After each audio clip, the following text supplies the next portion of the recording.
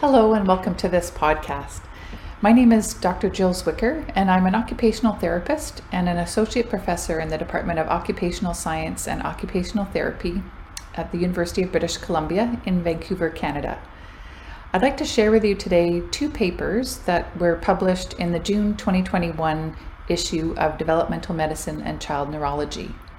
This is a scoping review on the early identification and early intervention for children with or at risk of developmental coordination disorder. DCD is a common but under-recognized neurodevelopmental disorder that affects a child's ability to perform and learn motor skills. I conducted this work with Emily Lee, a former graduate student. She is an occupational therapist working in early intervention and a recent graduate of the Master of Rehabilitation Sciences program at the University of British Columbia.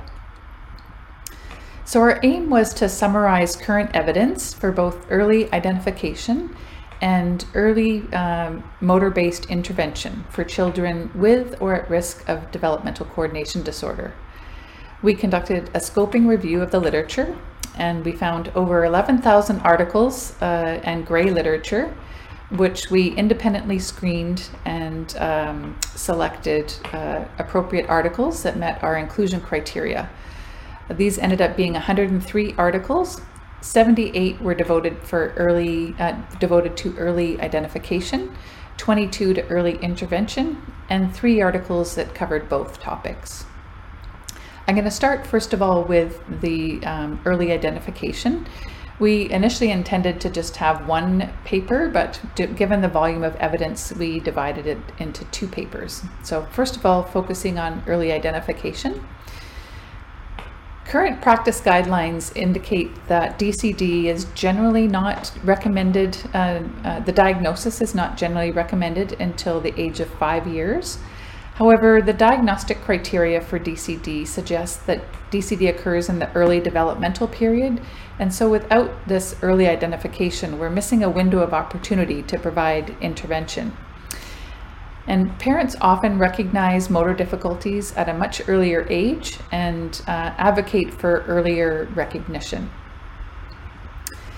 And this is not located in a single country. This is a worldwide problem. As you can see, we have papers about early identification from Canada, the United States, United Kingdom, France, Germany, Australia, South Africa, Brazil, etc.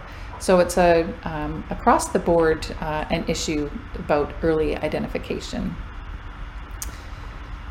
Here is a table of assessments that we located for measuring criterion A, which is the motor skill deficit is below what, or the motor skill ability is below what you would expect for the child's age and opportunity for use.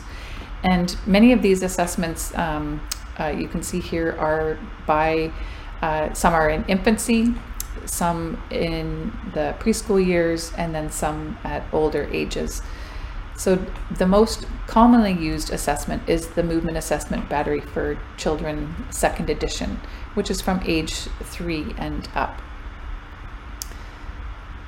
These are measures that are validated for identification of parent questionnaires or tools. And the most common of these is the Little DCD-Q, but there are many others that have been used to identify children with DCD from around the world. So some key points here is that the international guidelines suggest that children who are 5 years and under need to be assessed at least 2 time points, 3 months apart, and score at or below the 5th percentile on both occasions. So this is just to make sure that the child has a persistent motor difficulty, one that just doesn't improve over time if they had a temporary delay, for example.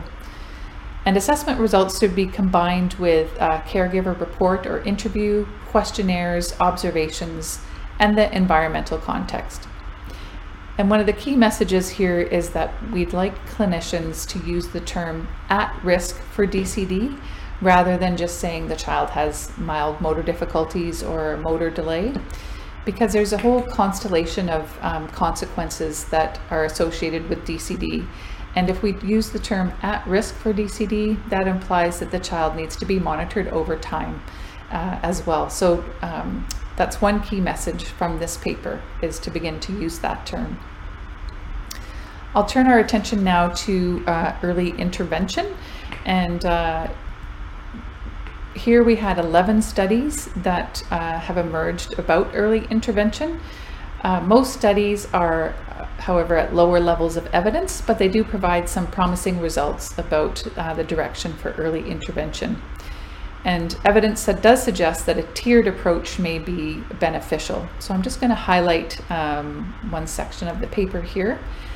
And from a tiers of service perspective, tier 1 is interventions that are good for large groups of children, such as classrooms or children in large contexts.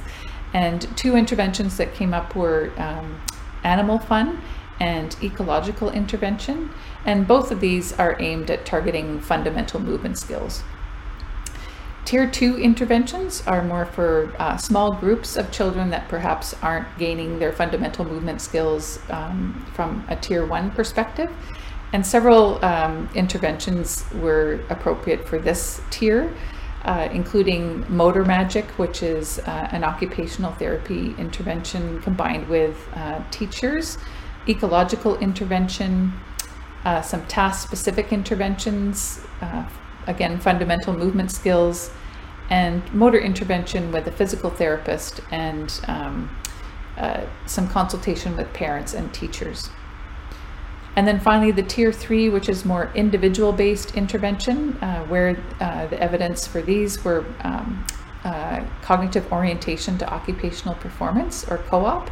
There were 3 studies that used a modified approach for younger children that showed great promise. And then there were others that included strength training, physical therapy in conjunction with parent education, and occupational performance coaching and play intervention. So there's several studies, again, low evidence, but promising to provide early intervention for children at risk for DCD. So the tiered approach to early intervention is consistent with best practice principles, but this hasn't been systematically evaluated. So that would be the next step. And current evidence suggests that early intervention should include not only direct intervention with the child, but also educating and building the capacity of parents, caregivers, teachers, coaches, and so on. And future studies also need to include larger sample sizes, control for maturation, include longitudinal analyses, and cost-benefit evaluations. Thank you so much for listening. I hope that together as an international community, we can begin to identify children at risk for DCD much earlier and intervene earlier, and build the evidence for effective treatments for the 1 in 20 children that are affected by this disorder. Thank you for listening.